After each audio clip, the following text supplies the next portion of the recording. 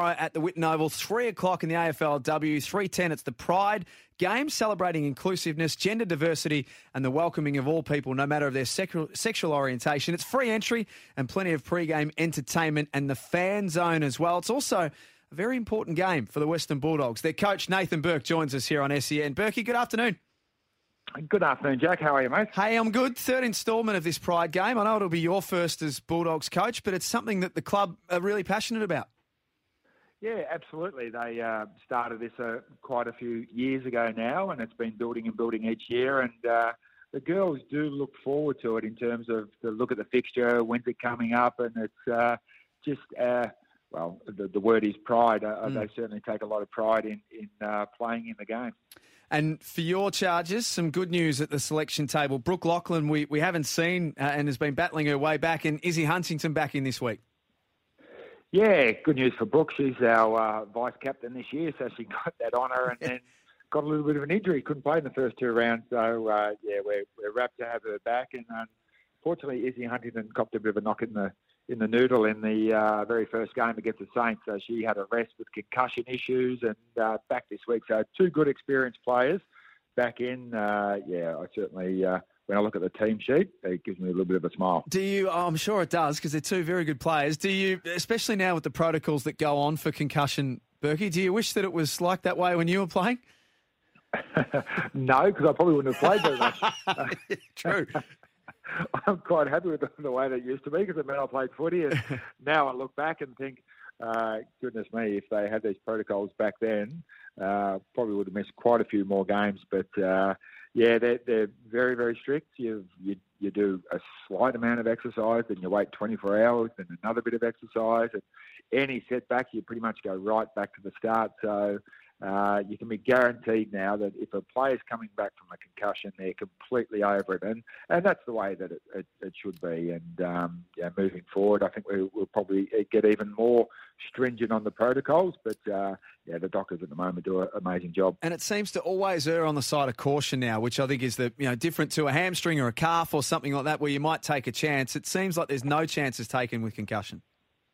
Yeah, absolutely no chance. And the good thing is that it's completely taken out of the hands of the coaching staff.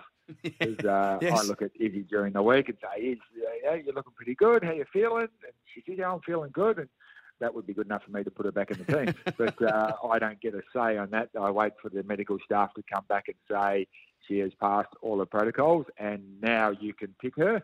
So, I think it's good that it's in the hands of the professionals and not nufties like me who would just roll them out there. Yeah, week in, week out. The loss last week to the Demons, what did you take away from it? The conditions were obviously not ideal from that point of view. Was it at times the experience of Melbourne that just saw them through some difficult periods in the game?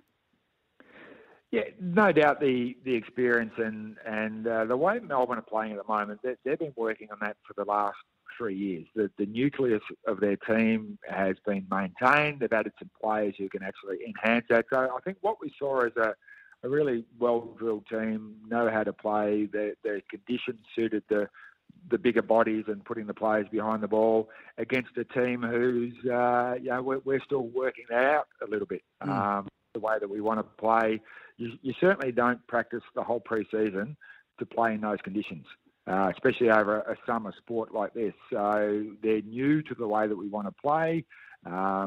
We'll work on that sort of game as we sort of get a little bit more experience. But, it was a little bit new for us. I think you saw a team who's really well drilled at that against a team who's still learning their way.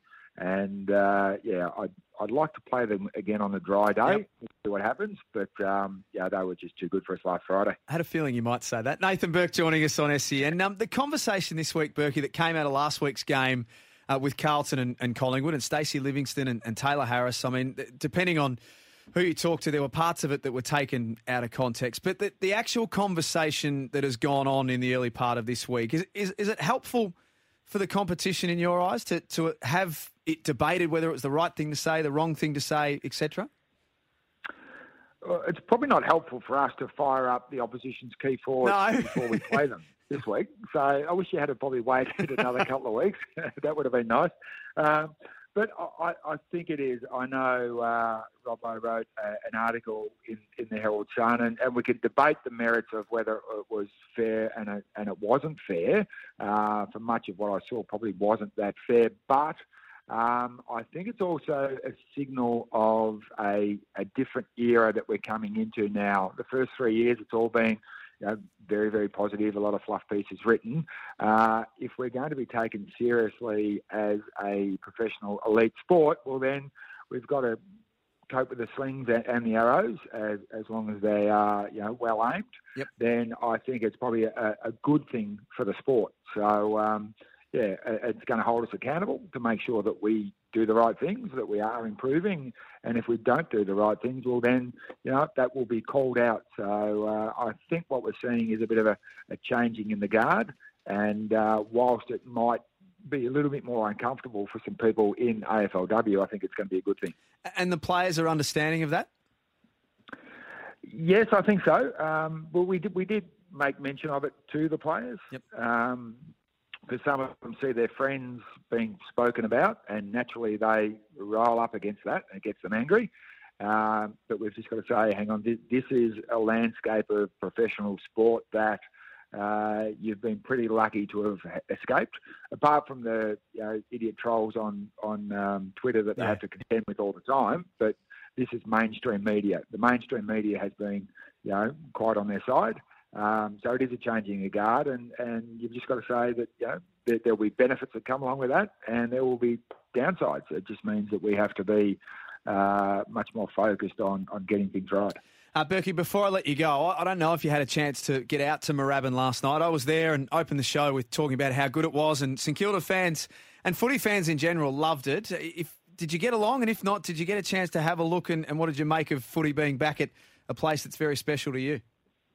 Unfortunately, no, I didn't get home from training till about 10:30 last night, preparing for our game tomorrow. So, I did hear the last half an hour of the call, which sounded really good, and I was listening to Gary and Tim driving around this morning, and a lot of the calls were very, very positive. And the good thing is I saw 8,000 people there in round one of AFLW, so I could picture in my mind exactly what it looked like with 8,000 people there last night. I'm tipping they were a slightly different demographic crowd, and the beer sales apparently went slightly more than the AFLW crowd, and different atmosphere. But they certainly did a wonderful job in presenting the old place for the AFLW, and I'm sure it was no different last night. It was very, very special. Burke, thanks for your time today. Great to have you on the show, and good luck tomorrow against Carlton. Good on you, Jack. Speak soon. 3:10 at the Whitten Oval for Bulldogs fans, or for footy fans in general. Check it out for the Pride game. And for more of Nathan Burke's great work, you can find out more at nathanburkeconsulting.com if you're interested in having Burke's high performance and culture consulting services. We've got the news time coming up with Steph, who's got a North Melbourne polo on today. I didn't know that Steph was a North Melbourne supporter, so she's going along to the game tonight. We'll talk boxing with Paul Upham from Fox Sports very shortly. David Taggart to join me soon, and Vince Crivelli, the CEO of Melbourne United.